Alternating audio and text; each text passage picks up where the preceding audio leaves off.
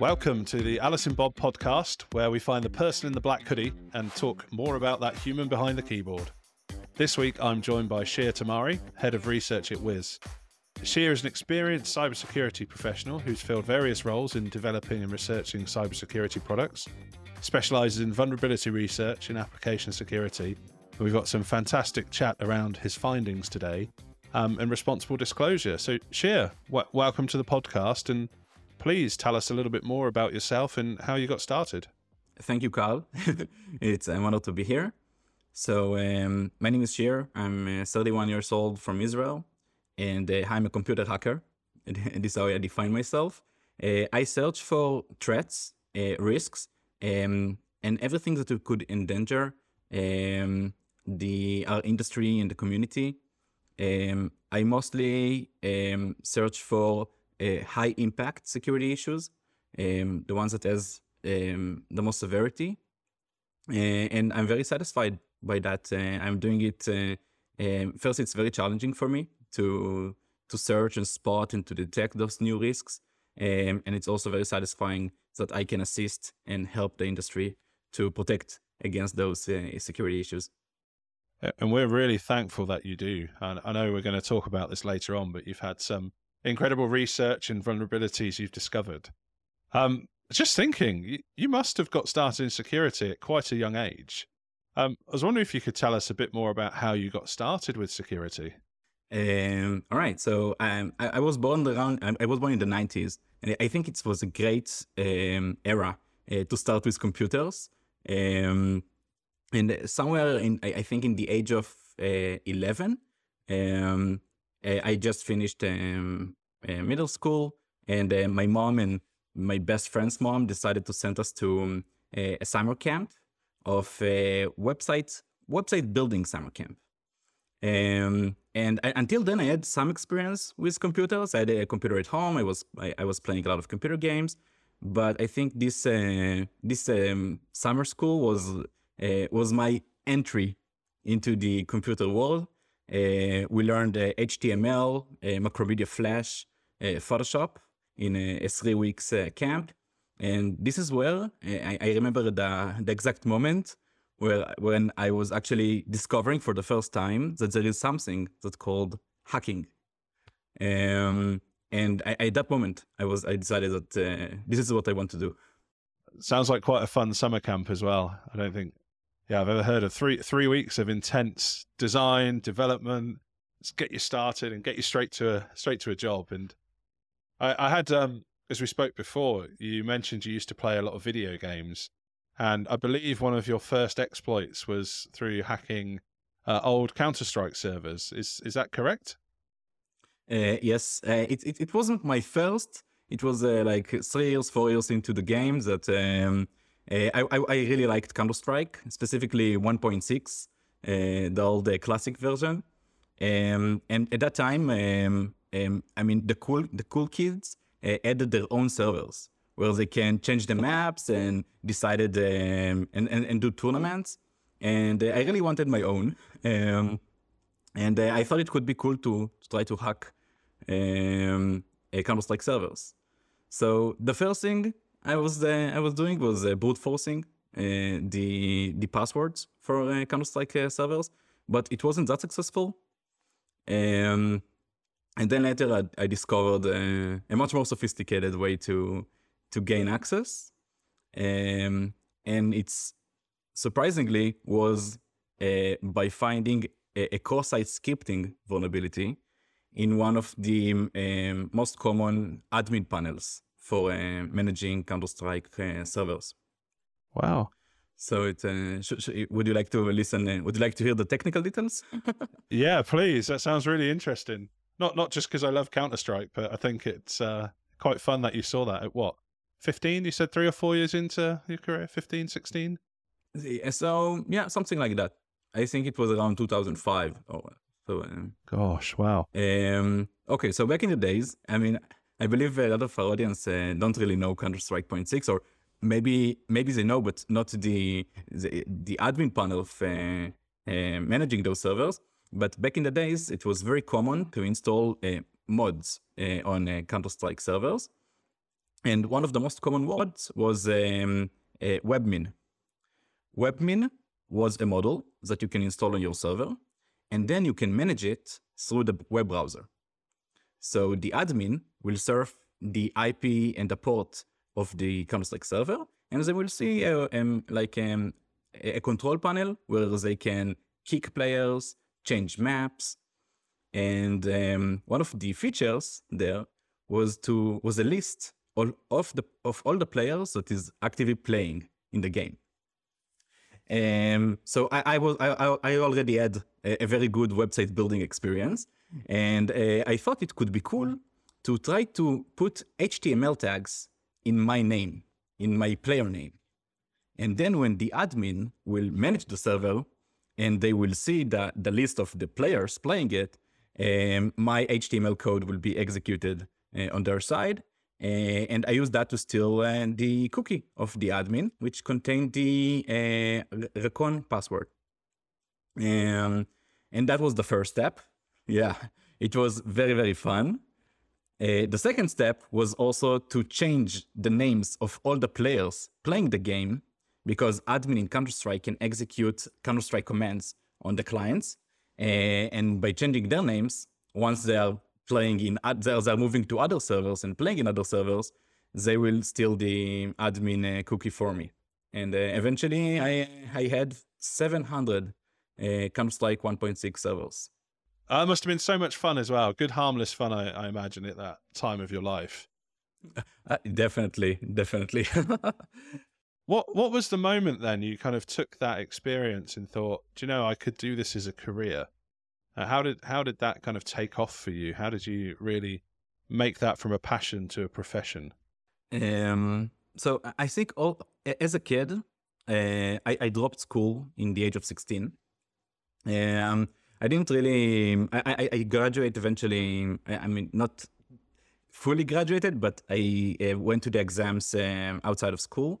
And I think I knew at that point that I know I have some advantage. I know some things that was like that I can bring value. And that gave me a lot of confidence as a kid. I knew that I'm going to work in this industry. I know that this is what I want to do. And after finishing the army in Israel, the military is mandatory, and I did 5 years of service.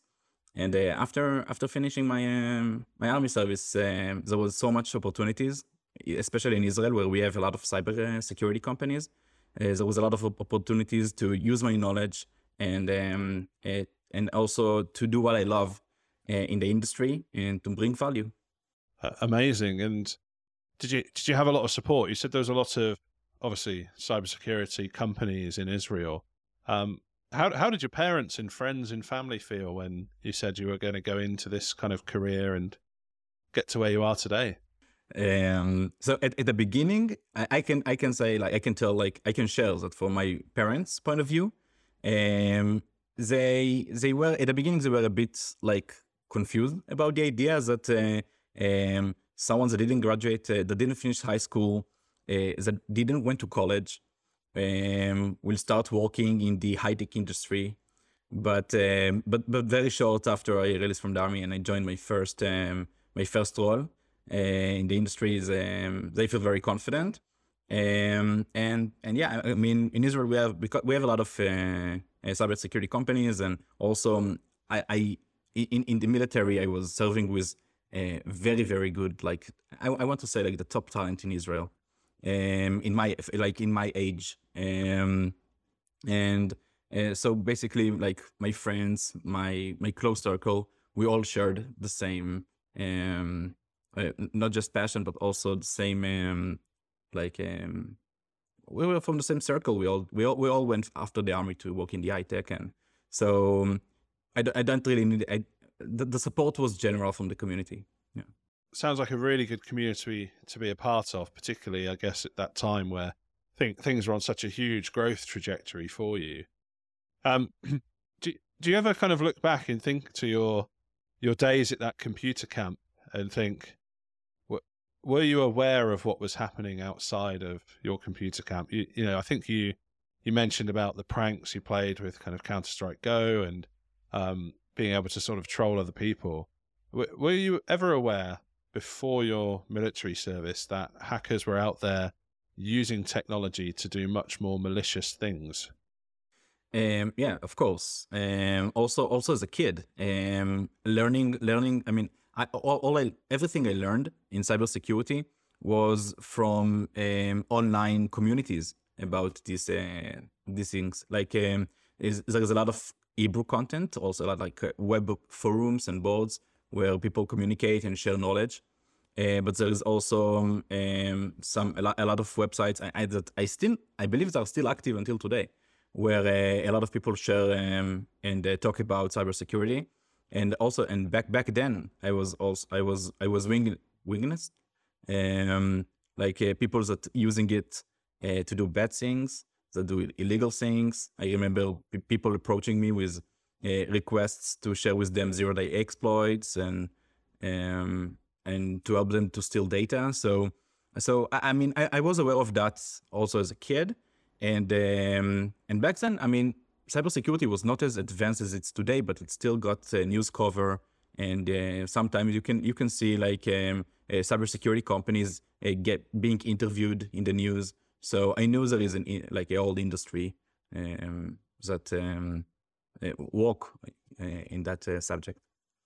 Let's revisit the period after you got out of the military. So I understand that you did consulting, not just for security companies, but also for different organizations. How did that opportunity to kind of get into that work come around? And what were the sort of things that you noticed in your approach there? One of the veterans of my military, someone that is 10 years older than me, he opened like a consulting services company that did software development, mostly for companies in the cybersecurity area. So just after releasing from the army, he gave me an offer to become a software developer.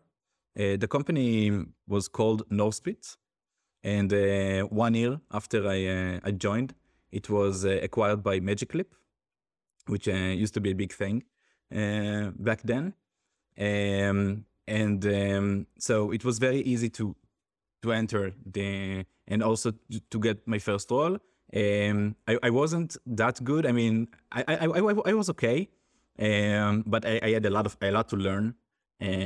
Also, software development in the army was less ordered or less like methodology. There was less methodologies than in the industry. In the industry was they did much more efficient work and much more like it was a lot. There was a lot of things to learn and to get better. After 1 year at Northbit, I decided that I want to open my own, to start my own journey, and I became a consultant. And I worked with a lot of companies, a lot of known companies also in Israel that do software security and enterprise security. I mean, it really sounds like you had quite a fun sort of career exit leaving the military and prepared you really well for your current role. So it led to you joining Wiz. Can you just tell us a bit more about Wiz and the sort of emerging technologies and techniques that you have found important? Okay, so Wiz is a relatively new company. We started in the beginning of the pandemic in 2020. I joined Wiz in the end of 2020. After my commander in the army is one of the co-founders, Inon Kostika. After he talked to me and told me like, stop doing these things you're doing and join us. Wiz is a fascinating company. We are doing a platform to protect companies that shifted to the cloud.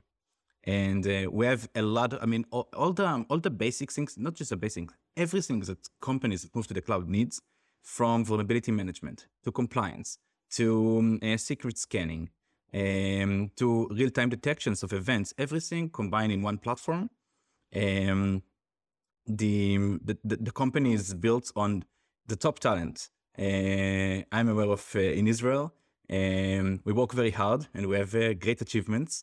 So yeah, now we are like 650 people in the company. Gosh, in what, just 3 years, 2 years, 4 years Yeah, maybe? no, less than 3. Wow, congratulations. That's absolutely incredible, like a rocket ship. Um, so you mentioned you're kind of you're thinking about everything that exists in the cloud, and a big part of your role is to research vulnerabilities. How do you kind of identify where to start that work? What drives you? Is it things like bug bounties, or are there kind of other methods of becoming interested in finding something to find a vulnerability in? Okay, so first I would like to mention like the main differentiator between on-prem environment and cloud environments. Companies who shifted to the cloud, they start using a lot of new software, a lot of new services. They modify it, they change their architecture, and usually security holes will be in those places, in those overlooked places or new places where the DevOps team or the security team or the developers, they start using a new service. They don't fully understand the new service. They don't fully understand how to configure the new service. And this is a place to find a lot of security issues. There is one of the most common security issues in the cloud is publicly accessible resources. So the most common ones, for example, is exposed buckets, but it could be exposed identity providers or misconfigured identity providers or a container registry that is publicly accessible. So in order to find those, you need to actually use and to test the new tools, the new capabilities that the cloud provides us, and to start to assess, like to understand the software, to understand the new software, to follow the documentation, to try to think like where me as a DevOps or as a developer can make a mistake. What would be like the hardest for a security role in the organization? What would be the hardest to monitor, difficult to monitor, to govern? And this is how we actually this is the main approach to find the overlooked places where companies might did the wrong thing and didn't configure their cloud the right way. And also we take all the new technologies that companies are using because they start working with the cloud. They change their deployment method. They change their CI/CD pipeline. We take all the new software and we learn about it. We analyze it and we find vulnerabilities. Sometimes we find zero-day vulnerabilities, then we report them and disclose them with the vendors, and then sharing it also with the community. Sometimes we find misconfigurations. This is where we add it to the product as to bring value to our customers, but eventually also sharing those with the community. So not just our customers will be protected against those. And this is basically the work, to find new risks. Find the risks and disclose them properly. I was going to ask actually around that. You say you disclose them to the vendor and to the community. Just for our listeners, can you help people understand what it means to make a responsible disclosure, and some advice or tips that you would have for individuals coming forward to organizations with those vulnerabilities? Of course. So a responsible disclosure is the process where a researcher reports a security issue or a vulnerability to a vendor who is responsible to fixing those issues.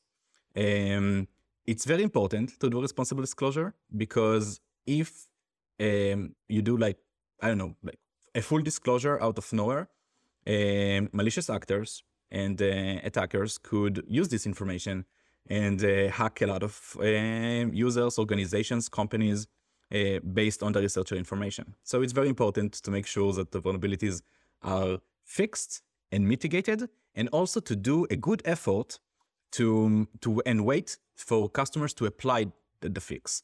Because sometimes we have a new vulnerability. For example, someone can disclose a new vulnerability to Microsoft. Microsoft will fix it, but still will not release a patch. It's very good. Researchers should wait until the patch is publicly available for the companies. Now, maybe if I'm thinking about like a good tip about responsible disclosure, is to work very closely with the vendor. It really depends on how attention the bug hunter or the researchers how much attention they can actually invest in this report. We try to do our best and to invest a lot in the report and in the disclosure process. It's very important to invest in it, because then you can actually verify that the vendor fixed the vulnerability the right way. You can ensure that you can work on the communication and make sure that the researcher they have a full understanding of the issue. And also it helps. A lot of times we see that because companies with a very mature and very popular bug bounty programs, they get a lot of reports. So it's very difficult for them to, because it's a running process, it's very difficult for them to ensure that the vulnerabilities are they didn't fix just one instance of the vulnerability. It's very difficult for them to actually measure and to see that the vulnerability is fixed. That pattern, that the vulnerability is not just a unique instance, it might be a pattern that they might want to fix in other places. And with the researchers, we do that. We actually make sure that we ask them like the tough questions, like, do you think this vulnerability could occur in other places? How can we ensure that if it's a pattern, that all other places are protected? And this is a very good way. We actually succeeded that in multiple times to ensure that not just the vulnerability that we reported was fixed, but the entire attack surface was redacted, and also making their product much more secure in the future. And also, I think it's a good tip. If you want, you can think about more. No, that's fantastic tips for our listeners. It's really made me think as well about the accountability that a vendor has to fix the vulnerability that you've discovered. And I wondered, is that part of the reason you like to almost broadcast and share the vulnerabilities that you find, particularly whilst working at Wiz? And how do you think that helps that dynamic of holding somebody accountable for delivering a fix to their software? Okay, first of all, sharing research with the community is a very important aspect of protecting the community. Let's say we have I report a vulnerability that is in a specific software, and I report it to a vendor, and now the vendor needs to make sure that their customers are applying the fix, that they're applying the update. So sharing it with the community, sharing the impact, the clear impact of the vulnerability, even specify numbers, like thousands of organizations are affected by this vulnerability. It will help attract attention, and it will help ensure that customers apply the fix. So for every vulnerability that requires an action by the customer, by the user, it's very important to share it, to talk about it, and to share about it. Not just for the sake of transparency, but also to actually help them protect their environments. Some vulnerabilities does not require a fix by the customers. For example, a vulnerability in the backend of a provider, and that is a different aspect. It's more about transparency, that people will know that those vulnerabilities are possible. People will take it in conclusion. I think basically being transparent about security issues, about how companies took the security issue in consideration, how did they handle it. It reflects a very good insights for their customers and for the community. You've had some very high-profile vulnerabilities that have been had quite or potential to have a significant impact in the world, such as ChaosDB and OMIGOD exploits. Can you tell us a bit about both of those and sort of how you came to discover them and how that disclosure played out? Definitely. So I will start with the OMIGOD vulnerability. It's a vulnerability that was found by Nir Ochfeld, one of the security researchers in my team. He discovered that Azure, the Microsoft Cloud, tend to install a piece of software, we call it middleware, on customers' virtual machines in order to provide customers with advanced support and advanced functionalities to manage their virtual machines, to manage their servers. Now, this piece of software, the OMI agent, was not written that good. It was written in C. It was very easy to find their vulnerabilities. We found 4 vulnerabilities.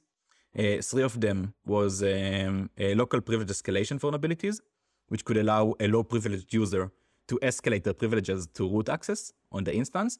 And one specific vulnerability was a remote code execution vulnerability that was very simple to exploit. It was basically removing one header from an HTTP request, and you get root access to the remote machine. Now, after we disclosed these vulnerabilities to Microsoft, it took them time to fix and to provide a fix to the vulnerability. And then I think like the big story was that Microsoft announced the patch and the fix in a Patch Tuesday. It was back in September 2021, and customers didn't know. They didn't know they need to fix it. They didn't know they need to patch this agent because they had no clue that this agent was installed on their server. It was mostly installed silently by Azure. And I think that was the big thing there, that cloud providers were, and actually we discovered later that this is not unique to Azure. Cloud providers tend to install agents on customers' virtual machines. And this is a very complicated scenario for cloud users, because by the shared responsibility model of cloud providers, the customer is responsible, the user is responsible for everything running in their virtual machine. But if the cloud provider installed a piece of software in my virtual machine, who is responsible for updating it? Who is responsible for managing vulnerabilities for it? Is it me? Is it the cloud provider? And that was a big thing, because Microsoft released a patch on that Patch Tuesday, but still all customers, or most customers, were still left affected. So there was a bit of a community discussion about it, and eventually Microsoft did an amazing work, and they managed to update almost all OMI agents across all customers. It was a few days after the release, but it was good job by Microsoft. So that basically was the the OMI issue. For the ChaosDB, it was a total different vulnerability. It was a vulnerability also in Microsoft's cloud, in Azure, in a managed service that's called CosmosDB. The CosmosDB is a managed database solution that is used by a lot of companies in the industry. And also this vulnerability was also found by Nir and Sagi from my team. They managed to execute code on a Jupyter Notebook instance that was dedicated to our user.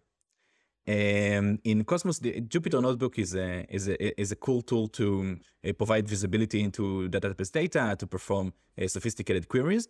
But one of the features of Jupyter Notebook is to execute code. It's a feature. It's not even a vulnerability. And what they discover is that they can leverage this code execution functionality and break out of the isolation of the managed service and to access other databases. And that was like, I think the first pattern of the cross vulnerabilities that we see today, not just published by Wiz, also published by other talented researchers, where managed services in the cloud are each one of them is isolated in a different way with a different architecture, and because there is no framework on how to isolate those, researchers tend to find it's very sophisticated vulnerabilities, but they tend to find a way to break out of the isolation and to access the data of other customers. Gosh, that sounds pretty scary in terms of the impact that must have, or potential impact that could have. How did you feel about that? Yeah, when we reported those vulnerabilities to the cloud providers, they took it very seriously, and they actually analyzed the key points of what we discovered. For example, the hygiene of those environments, or the lack of network isolation in those environments. They took those patterns and they checked that across all their managed services to ensure that these attacks could never happen again. So it's still working. I believe it's still work in progress. Microsoft released something about it a few months ago in their blog about their new approach of cloud security. And cloud providers also, they are like when it comes to isolation, to tenant isolation. They are the industry leaders. The cloud was built upon the promise that one resource could not be like that. Customers share the same resources, and one customer cannot access the data of other customer. So they have a lot of experience in that, and I believe that this particular case is a very good evidence how independent researchers can actually assist and make the cloud a safer place by enlightening those issues and finding those issues before attackers find them. You're sat there, you've discovered this enormous exploit, really. What was going through your mind when you first discovered that? How did you feel? What were you thinking to yourself? Okay, so for most vulnerabilities that one discover, you have this insight, you feel like you found something, but you are still not sure. And this is the moment when your dreams are just like starting to I don't know, like you start get excited because like, wow, maybe I found something. And then there is a list of things that I need to check. Like, okay, let's see. Does it work in that way? Does it work that way? And it takes time to understand that you actually find something. But at that moment, it's like the most exciting time. And usually as a researcher, you have those periodically. You have those doing your job. And a lot of times, you are disappointed to discover that it's not a vulnerability. You believe you find something, but it's not there, or the developer was doing a verification, or they add a condition that checks that, and you just missed it, and the vulnerability does not exist. So being a vulnerability researcher, it's like being on a roller coaster. You are like sometimes, doing your research, you have those ups and downs until you find something, and at that moment it's like. This is why we're doing that. For that moment when you feel so excited about what you found, and once you understand like how impactful it is, how serious it is, this is the things that makes me excited in my day-to-day research. You mentioned there you're going through that experience of like maybe a developer's added this subroutine, this kind of we're going to walk through and test this, and it's not actually a real vulnerability. Do you believe most of the vulnerabilities in modern software are the result of carelessness, or is it just that happens during software development? We've got such a broad dispersed team working on this project that inevitably there will be an error. It's very difficult. I mean, in order to answer your question, I will need to categorize like vulnerability types, and each vulnerability type has different cause. So, and it would be very difficult. But I will say mainly, I don't think sometimes there is vulnerabilities in software because lack of attention, because not caring enough. In order to develop a secure software, it needs to be code reviewed. You need to have good tests. You need to do casual penetration testings. And if you don't do that, there is no code that is clean of vulnerabilities. So the way to find those vulnerabilities is to search for them and to assure the software is well designed. Yet it will be very difficult to find all vulnerabilities. So a better approach would be to sandbox your application or try to separate it, to try to make vulnerabilities less impactful. I think most vulnerabilities are, also very good developers introduce very embarrassing vulnerabilities. It will be very difficult to, and I'm talking about software vulnerabilities. It will be very difficult to find a way, like a perfect methodology to write no vulnerable code. Vulnerabilities that are not software vulnerabilities, this is another aspect. Who's responsible in that situation where a cloud provider has provided software for the service versus a tenant who's using that cloud application? How do you approach that conversation with your customers to say, did you know this is your responsibility, or understanding that responsibility model? Yeah, so with customers it's pretty clean actually. They want to be secure. And usually they don't care if it's the vendor responsibility or it's in their responsibility. If there is a security issue, it's their problem.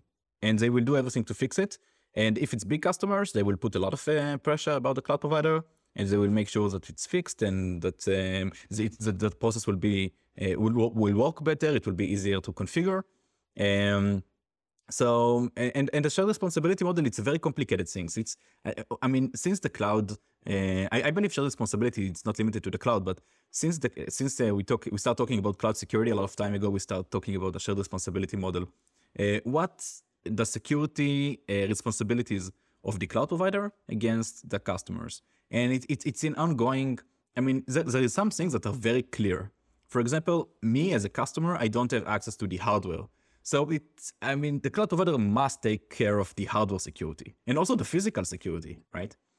But when it becomes, and me as a customer, as a user, I will take responsibility to manage my identities the best way, and to not expose sensitive data externally, like publicly exposing data. And the complicated parts are always in the middle. And it's very difficult. I mean, usually, it's a bad conversation both for customers and for the cloud providers. Like once there is something in the middle, it's both sides are upset. Well, yeah, brings me nicely into a question there about companies that do get upset. Obviously, if you as an organization has developed this amazing platform for others to use, do those organizations ever get upset or angry that you have found a vulnerability and you've shared that information? So we had very, very few cases that the way we publish things were criticized, sometimes by the community, sometimes by some of our customers. We take it very seriously. We take the feedback. We love that we have feedback about how to publish, the right way to publish. When we publish things, we try to make it as much as useful for the community. We truly believe that we are doing the right thing. And whenever we get a feedback, we assess it. We try to understand if we did something that could endanger maybe a company, or that could maybe leave users at risk. This is something that we don't want to do. It's very important for us that when we do a public disclosure, when we after coordinating it with the vendor, it's very important for us to ensure that no customers will be affected and will be impacted by the disclosure. No users, no one from the community. We do our best for that. I was just thinking as well, you've achieved so much at such a young age. What's next for you on your to-do list? Where are you going now? What's still driving you, and what excites you about the future? It's a very good question. I can share that it's very difficult for me to look into the future. Even like 2 years from now, I have no idea where I'll be. Right now, I'm having a lot of fun in Wiz. It feels like a family, so I will be there as long as it stays and as long as it feels like that. But yeah, I mean, I think that since a very early age, I understood that I came to conclusions that I want to do impact and to do good in the world.